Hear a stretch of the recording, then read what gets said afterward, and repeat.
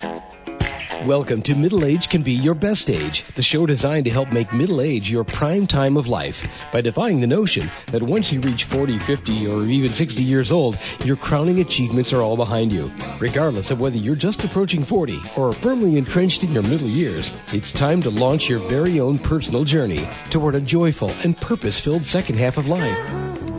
Each week, host Roy Richards, an expert on midlife renewal and author of A Midlife Challenge, Wake Up, will discuss the challenges common to middle age and help guide you to a brighter tomorrow.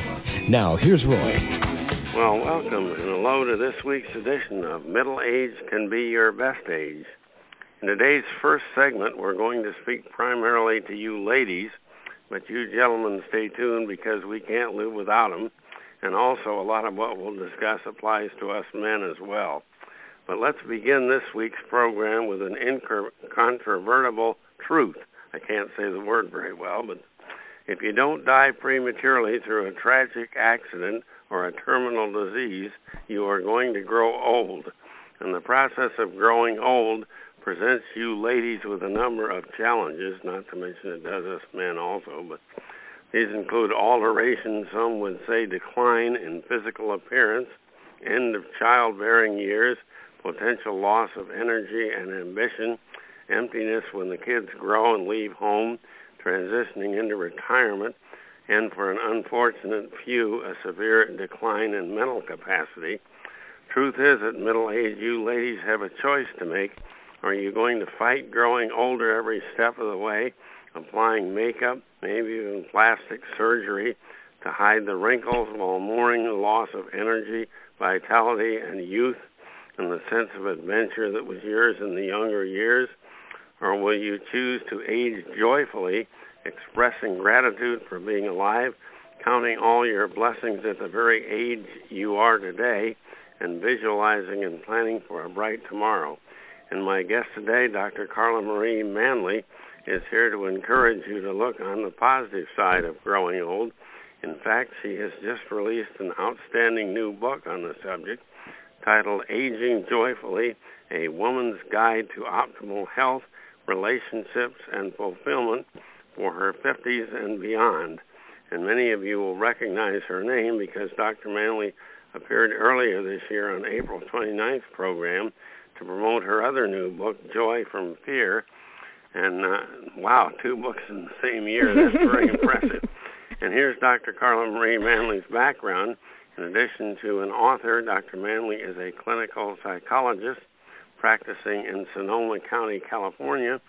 She has both a doctorate in psychology and a master's degree in counseling, and she's recognized authority on women's issues, psychological health and wellness, and fear-related, fear-based disorders, such as trauma, anxiety, and depression, the big 3. Hello, Dr. Manley. It's great to have you back with us today. Hello. Thank you for having me. It's a joy. Well, a stated goal of your latest book, Aging Joyfully, is to guide female readers into a full appreciation of the freedom to be found in their later years of life. Now, one obvious freedom is release from bearing and raising children, not to mention sassy teens, but perhaps you can suggest a few of the other freedoms that women experience, I should say, once they reach 50 years or older or thereabouts.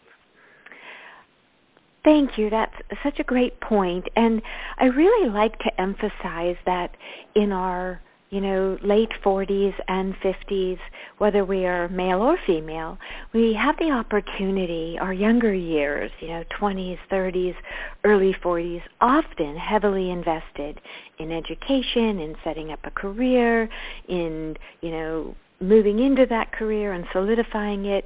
And doing what the boss tells you to do. Doing what the boss tells you to do. Yes. Working hard, paying those bills, worrying about the bills, having the children, raising the children, doing the Little League, doing the soccer and the ballet. And oh my goodness, in all of that, as rewarding and fulfilling as it can be, it's also draining, and we lose sight often of who we are as individuals. whether we're, male or female, we often lose sight of our relationship if we have a significant other because we are hyper-focused on these other areas. And so we often lose sight of ourselves, putting someone else, our boss or whoever, in control of our lives. Absolutely. And we don't even know who we are. And then one day we wake up because ideally we have a little more free time because the children are gone or grown, so they're, less of a demand on our time. And then we start looking around and saying, who am I? I don't even know who I am. What happened to all those years? Yes, what happened to all, yes. I call it sleepwalking through life. A lot of us do that when exactly. And that sleepwalking, I love that you put it that way because indeed it's as if we do wake up in often it's our late 40s, early 50s, sometimes, early 60s, and we wake up out of this slumber, and we can either, and here's what I love to emphasize, we can either look at it as though we've been robbed and be angry about it and resentful and regretful, or we can kind of do an assessment of our life, of where we've been and where we'd like to be with the focus on the future, and then begin to create that life. Yes, it's scary. Yes, it's different, but also really it's an opportunity. And that's what Aging Joyfully is all about. And it's actually a lovely read for men. My husband read it and he said, "Oh my God, I'm so glad I read this. I don't ever want to be a woman." The title implies it's just for you women, but we'll keep that in mind for us men too, for the subtitle. But, well, let's talk about the other side of the coin. Aging for every woman comes with some challenges that can't be avoided. Can you please summarize a few of the most crucial challenges faced by you ladies as you transition from young to middle age and from middle age to senior? We're not quite there yet, hopefully. But well, I think a few of the most common challenges are the ones that surround the looks. So that is one that people primarily focus on. And here's what's interesting, Roy, is as I was doing the heavy research for this book, I knew that we, start feeling, seeing signs of aging in our early 40s and 30s, late 30s. I did not realize that the changes actually begin in our later to mid-20s. Yeah, we sort of hit the peak and I guess we hit that downhill from there. Well, and that's one of the pieces that I'll talk about is it really downhill? Yeah. But so actually, it's these changes begin in levels of collagen and elastin, all of those beautiful things that keep our skin nice and plump and youthful looking. So those changes begin in our late 20s often, and then we start noticing them more in our 30s, and then our 40s we really feel them, and then our 50s, and we have graying hair and wrinkles, and skin is saggy where we don't want it to be saggy, and poochy where we don't want it to be poochy. And so all of these things can really make women and men feel really down. Well, what are some elements present in the aging process that encourage a woman to be joyful about growing older? I mean, certainly there are more important things than looks alone, but even your looks, what can we be joyful about in that category? That's a really good point. And the way that I like to look at this is the way we look at a rose. A rose is not just beautiful as it's budding. Yeah. It is also exquisite as it begins to bud, as it, opens more, and as it really opens and you see the incredible colors and shades and variations. And indeed, even as it's sort of aging, right? The leaves are starting to fall, which would be, maybe perhaps our 80s. Then even the darker crimson and the darker coloring is so beautiful. And so that's how I like to look at aging, is that we are beautiful at every stage, if we believe we're beautiful. In our 80s, our leaves start to fall, and in our 90s, we start to fall. But I even have an answer for that one. What about rose hips, right? Yeah. Rose hips are so beautiful. Yes, they don't have, they're after the rose has flowered and been pollinated, but they're exquisitely beautiful in their own bare bone sort of way. So I even had an answer for that, didn't I? Yeah. Well, according to the Amazon summary, your book focuses on making each day matter. Can you perhaps offer a few suggestions on how this can happen? I'm thinking, say, of a rainy Monday morning when you face a deadline at work to complete a tedious project and you or your spouse have nothing planned for the evening except maybe watching boring TV. How the heck can you make that day matter? What I like to look at is the big picture. Yes, there are tedious tasks at work. As a psychologist, there are days where, I have tedious things to do, billing or this or that, right? But what I like to do is keep my eye on the big picture. Where in that day can I find the sweet spots? Is the sweet spot a breakfast with my husband? Is the sweet spot a 15-minute walk or hopefully longer after work with him? Is the sweet spot a telephone call with my son? So, yes, in every day, it might not be all perfect, right? But if we look for the sweet spots, they are there. It's just what do we choose to focus on? Does it make any sense when you wake up in the morning to think about that kind of thing, or is it too difficult to plan out your day like that? Plan some sweet spots in. Roy, that is such a good question, and this is such an important piece.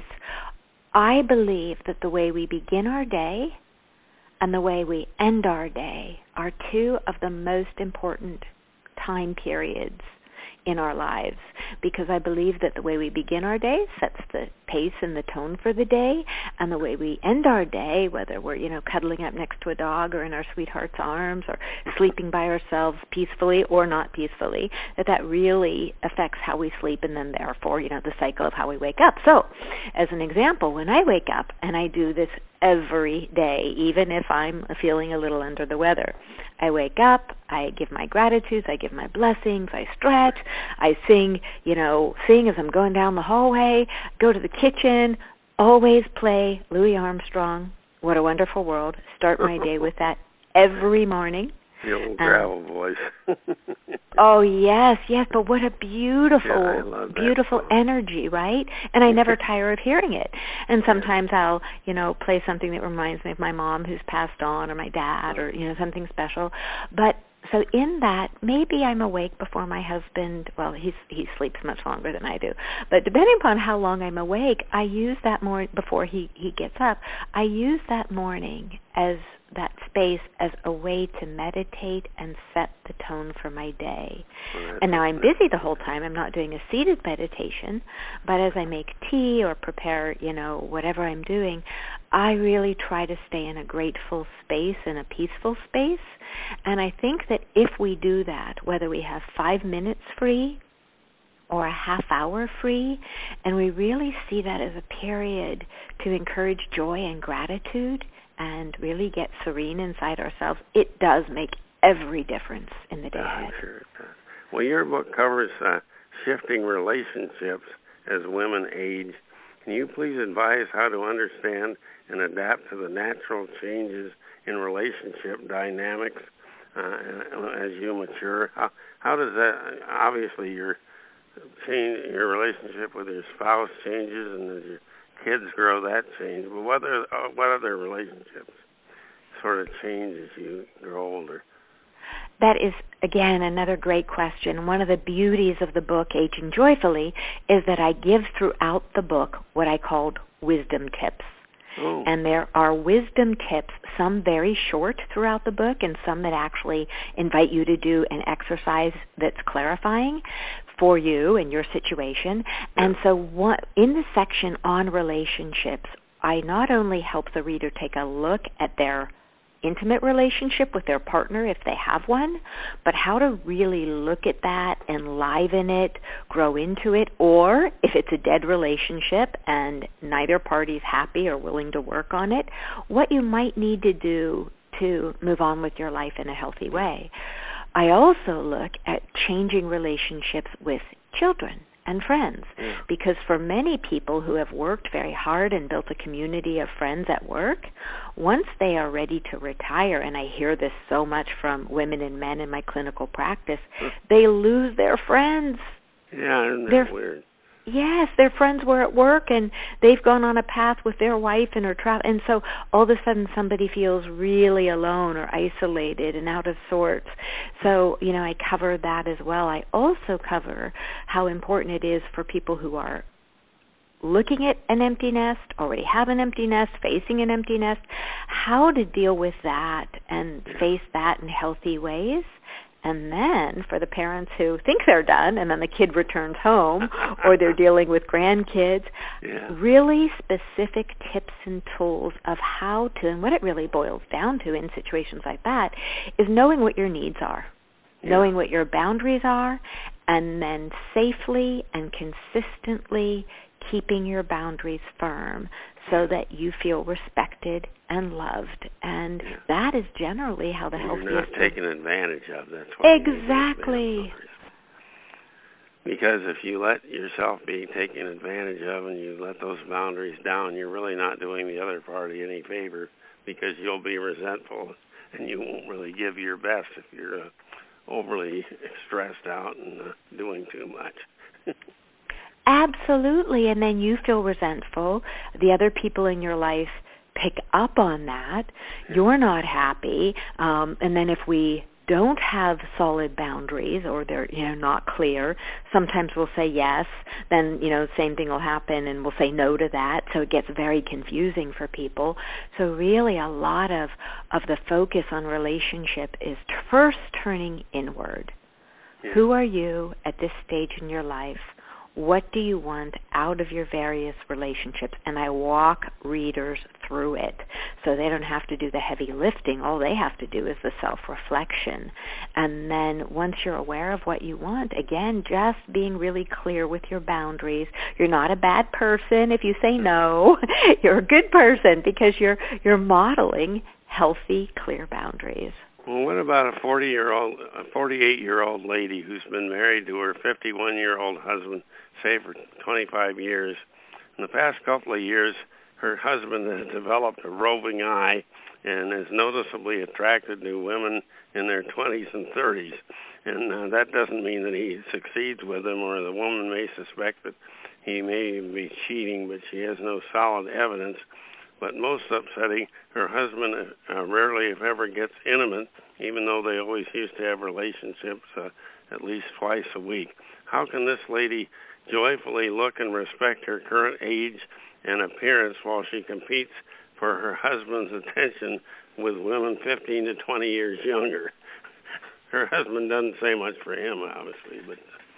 I love your example. How would you advise a client to deal with a situation like that? I believe that true love is always respectful. Yeah. And yes, there are handsome young men out there and pretty young women out there. And when we really love someone, by definition, we are respectful. So for this beautiful 48-year-old woman, her husband is being disrespectful, whether his eyes are roving or his hands are roving or his eyes are roving, right? He is being incredibly disrespectful. And so I would work with this woman on, if she came to me, individually, differently than if, of course, the couple's in the room. But for her to realize what are her boundaries, what are her needs, and if one of her needs is to have a respectful man in her life, which, hey, more power to her, that's an important need for men and women. When I'm with my husband, my eyes aren't roving to other men regardless of age. It's just inappropriate. And so I would advise her to find out what her needs are. If one of her solid needs is to be treated with integrity and respect, then she can go to her husband and say very directly and kindly, hey, honey, I'm feeling disrespected when your eyes are roving to other women, and I need you to seek therapy or get assistance so that you can stop doing this. She's not telling her husband that she's disturbed, obviously. He's not going to realize it, and maybe he will straighten out if she just expresses herself. Absolutely. The first part is for her to realize that she's likely feeling disrespected, and as a result of that, she might feel sad, angry, irritated, but likely she's feeling disrespected, and then being able to speak to him in a kind, civil way, and then know what she wants, which is, hey, honey, I need you to look at this, or I need you to go to therapy, or, whatever it is that she needs. And then here's where it gets even harder. If he refuses and continues to engage in inappropriate behavior, then she has two choices. And I just love the simplicity of these two choices. The first is to accept the relationship as it is, knowing she's married to a cad who is disrespectful, or she can choose to end the relationship and leave him to his own devices. But the whole point is she's doing it based on her own initiative, and absolutely joyful that she's making the best decision for her. And obviously, if she talks to him and if he loves her and she loves him back, they'll reach an accommodation, and he'll stop doing it. He may not even realize what he's doing. But absolutely, and it works. I'm not coming down on men. It's the same for women, right? A woman should be treating her husband with respect, or her partner, whoever her partner is, right? Treat others the way you want to be treated. And most people, if I ask them, will say they want to be treated with respect. They want to be able to trust their partner. So if that's something that you want, then you ought to be giving it to your partner tenfold. Yeah. Well, let's talk briefly about your brand new book, Aging Joyfully.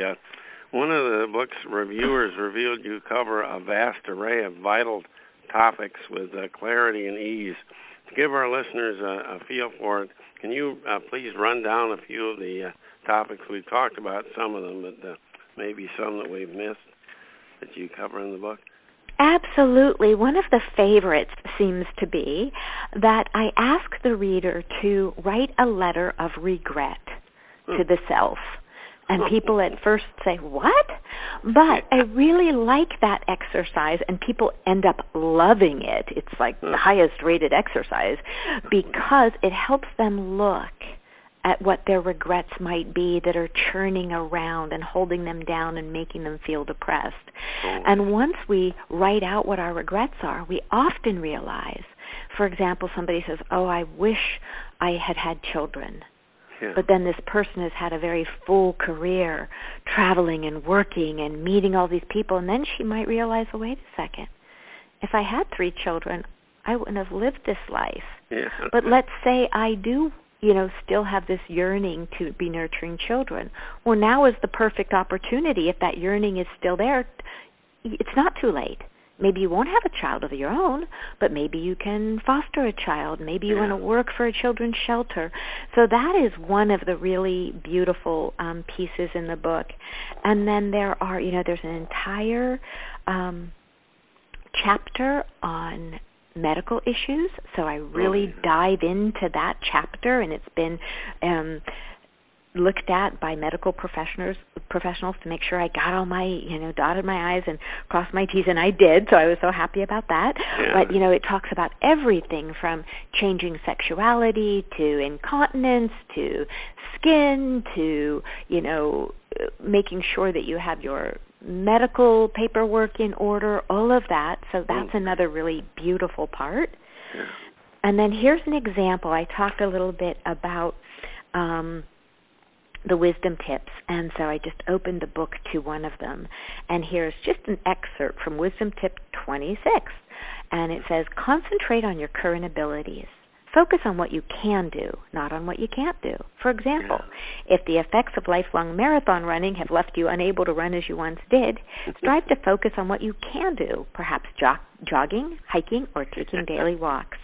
If you focus on the losses that come with aging, you may get stuck in a depressive mindset. Yeah, that's a good point. You only look back on the past to build upon it, not to mourn what you can no longer do. Absolutely. And so there are tips like that throughout the book, even, and here I just opened to another section for people who have lost a spouse or a partner and choose to date again. I talk about how scary that is, and I give lots of, because I run women's support groups and work with both men and women, I hear from the inside out, right, what people's greatest fears are. So wisdom tip 63. Take your time deciding when and if to date. Yeah. You might initially feel that you never want to date or be in a romantic relationship again. You may ultimately change your mind, or you may elect to remain single. Although you might feel pressure from yourself, family, or friends to date again, remember that it is both okay and necessary to take your time. And don't listen to your friends or other people who are telling you what to do. It's you that is going to decide whether you want to date or not. Well, where's the best place for folks to go to preview and purchase your book? Okay, so my website is www.drcarlamanly.com, and that's CarlaManly.com, drcarlamanly.com. But that's just drcarlamanly.com, right? Not yes, just you don't dr. spell out doctor, you just dr. Right. drcarlamanly.com. So you can find me there. You can just type agingjoyfully.com, and it'll take you to me anyway, so maybe that's easier, agingjoyfully.com. It'll take you to me. And the books are available at independent bookstores around the world, at online, if you prefer online shopping, barnesandnoble.com and amazon.com. Yeah, I found it from all those places. But, well, in conclusion, I'd like to quote from one of the editorial reviews on Amazon. This said, there are many ways to age if we are fortunate enough to do it at all, and no way comes without challenges that can't be avoided, but how we meet them and go beyond coping by experiencing joy and appreciation for the development and opportunities that aging can bring is optional, but to be realistic, to avoid a second half of life filled with fear and anxiety and depression and mourning and loss, why would anyone choose another option?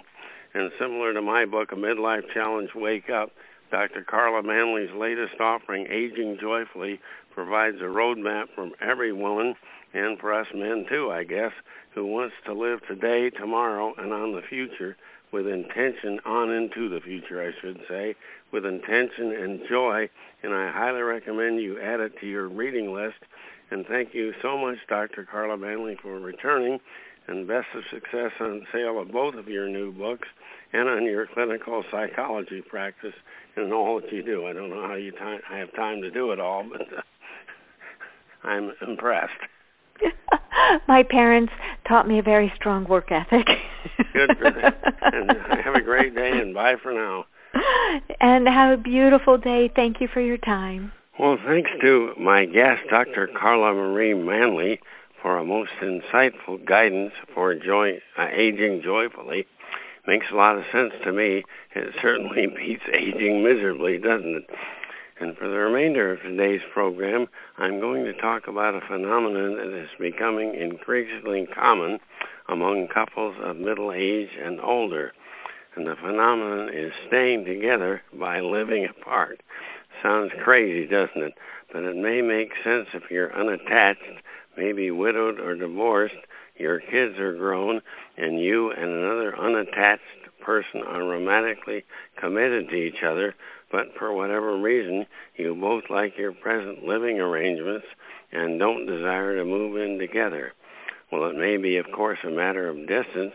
Maybe you live in Connecticut and you met and fell in love with a person who lives in Florida, and both of you have career commitments or other commitments at your present locations.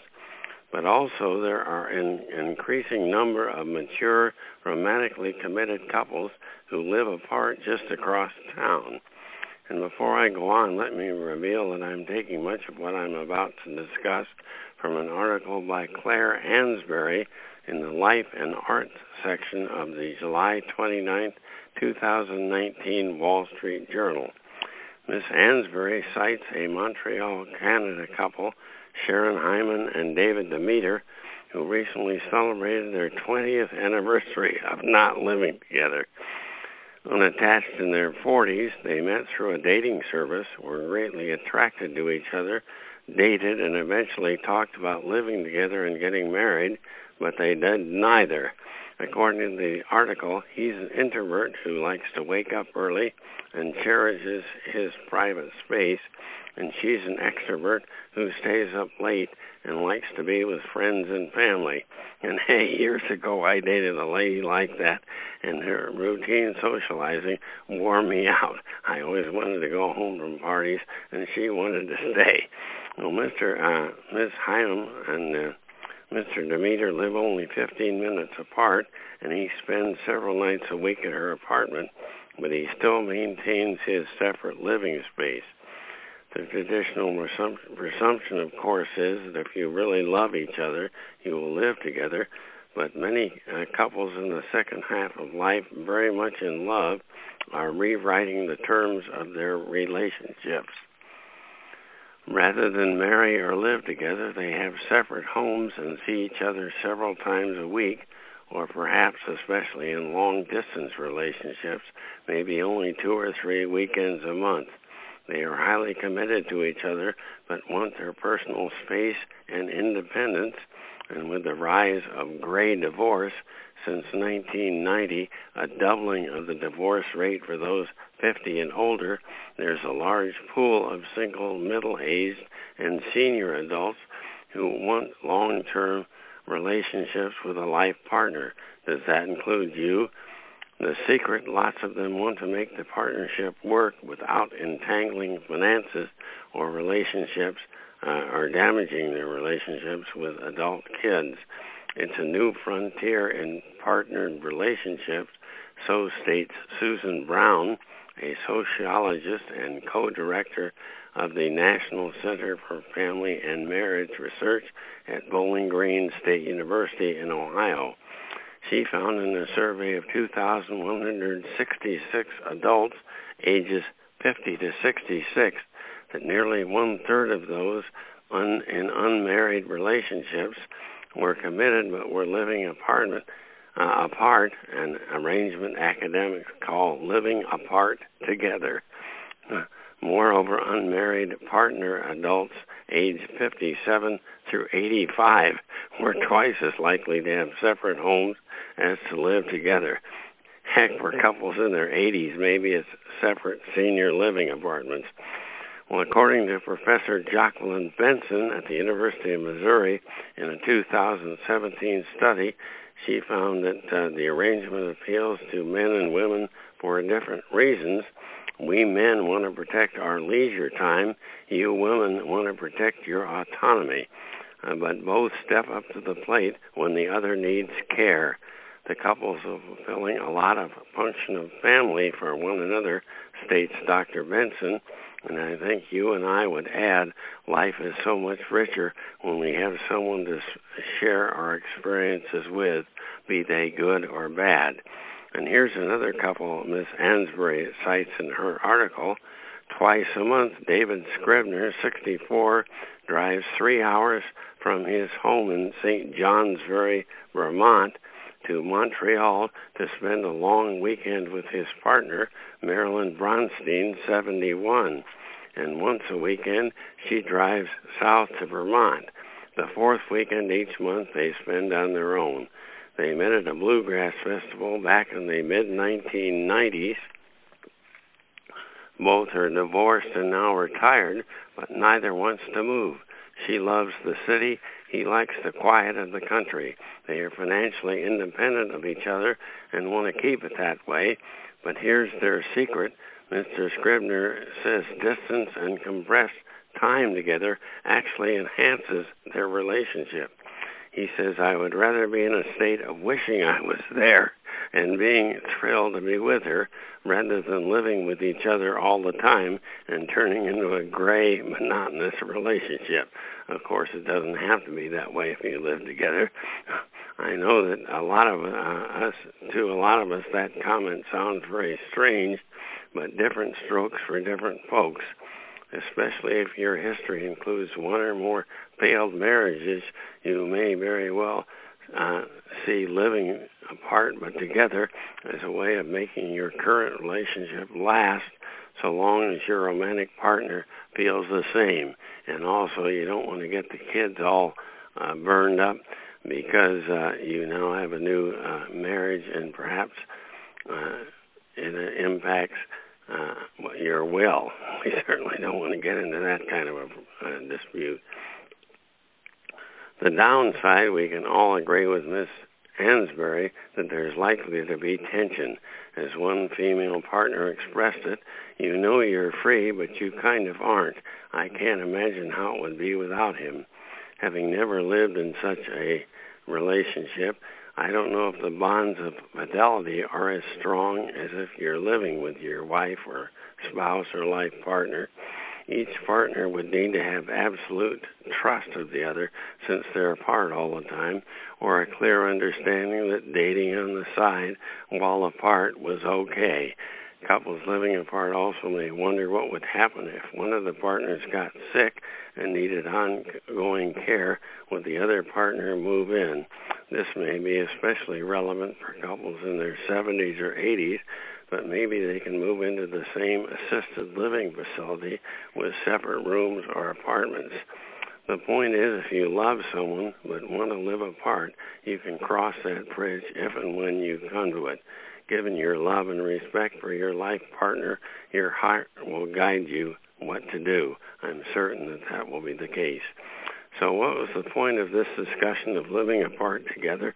Well, it's simply to communicate that in the modern era, romantic options that may have been frowned upon in the past are perfectly all right today, so long as no third party is harmed, and so long as both of you wholeheartedly agree, living apart together without entanglement may provide an ideal arrangement for a joyful second half. On the other hand, I know several mutually widowed partners who live together in the same house while they remain single and they maintain separate finances, and this works very well for them as well. The choice is up to the two of you. And that's our program for today. Don't forget my book, A Midlife Challenge, Wake Up, by Roy C. Richards.